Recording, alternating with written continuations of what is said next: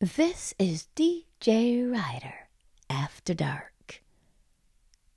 Sit back, lay back, or lean back and enjoy tonight's story. Lady at the Club, Chapter 4.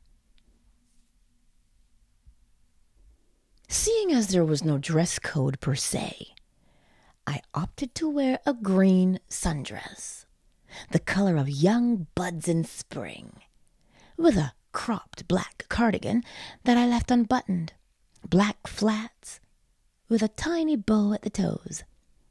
My hair, big and untamed like a lion's mane, with an orange flower behind my right ear. My GPS got me to my destination on time. My phone had a full battery because you just never know, right? I was met at the door by a valet. He was handsome. I'm a sucker for a beautiful smile, and his lit up his clean-shaven face. He cut a nice figure in his fitted coat, shirt, and slacks, and his shoes shone bright like his eyes. His hair was somewhat tousled, as no gel was holding it in place. He said hello, took the keys to my Range Rover, and was gone. As I got to the large oak door, it was opened by Richard, who greeted me with a bright smile and a hug. Alice wasn't too far behind. She was speaking to another woman whose back was to me. But she did have long legs, and red pumps adorned her dainty feet. The curve of her ass was evident beneath her short black dress. Now, if she looked that good from the back, I could only assume she was beautiful from the front. They gave me the tour. It was a mansion, really. Cherry hardwood floors. There was no smoke to be detected, and as I walked past, some people were playing pool. The woman stood behind the man, her crotch at his back, teaching him how to play. It all looked innocent until she slid her hand down the front of his pants and kissed him on the neck after he sank the right ball. A waiter walked by carrying a tray of glasses with champagne. I took one.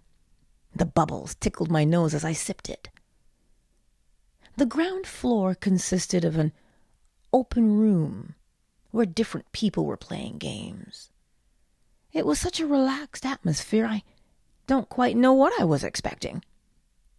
Then came the tour of the upstairs. The stairwell was wide, and I was afraid to touch it because it had been polished to perfection. It wound its way up. My flats made muted sounds as I walked. There were only closed doors upstairs, and every so often I would hear muffled moans. Alice said nonchalantly, this is where couples would come for more privacy. One room was unoccupied, and as I peered in, I noticed that it was beautifully decorated.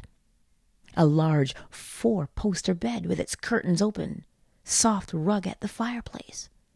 Wow! It was classy and pretty. There was no smell of sex in the air. All felt well to me. We did not go back the way we came, but we went down a rear stairwell, still beautifully polished, even if it was a little dark. Alice said this was the lower level where people came for more privacy and fantasy, as she put her hand on the doorknob before opening it. The dim lighting took a little bit for my eyes to adjust to. Was that a swing or a hammock in the corner? It was something, and a completely naked woman was just laying on display.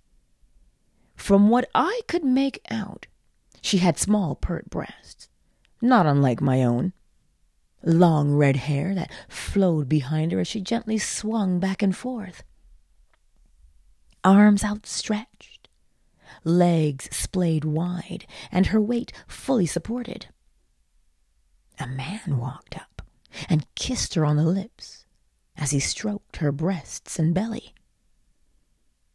This time a woman approached, and she squatted and began to kiss the woman's pussy. Oh dear, a blush crept up my neck and face. Dare I say my prude was showing. As we moved on with the tour, a couple was on display. This time the man was sitting on the leather chair, and the woman was in his lap. That red light, coupled with the champagne, was making me second guess what I was looking at. She was riding him, moving up and down it slowly as he caressed her clit. This time, Richard walked over to lend a hand. He cupped the woman's breast and sucked them. She looked to be clearly enjoying herself. Now that I had the tour, Alice said I was free to go anywhere. With that, she turned and walked into a room, closing the door quietly behind her. What to do? Tune in next time for Lady at the Club, Chapter 5.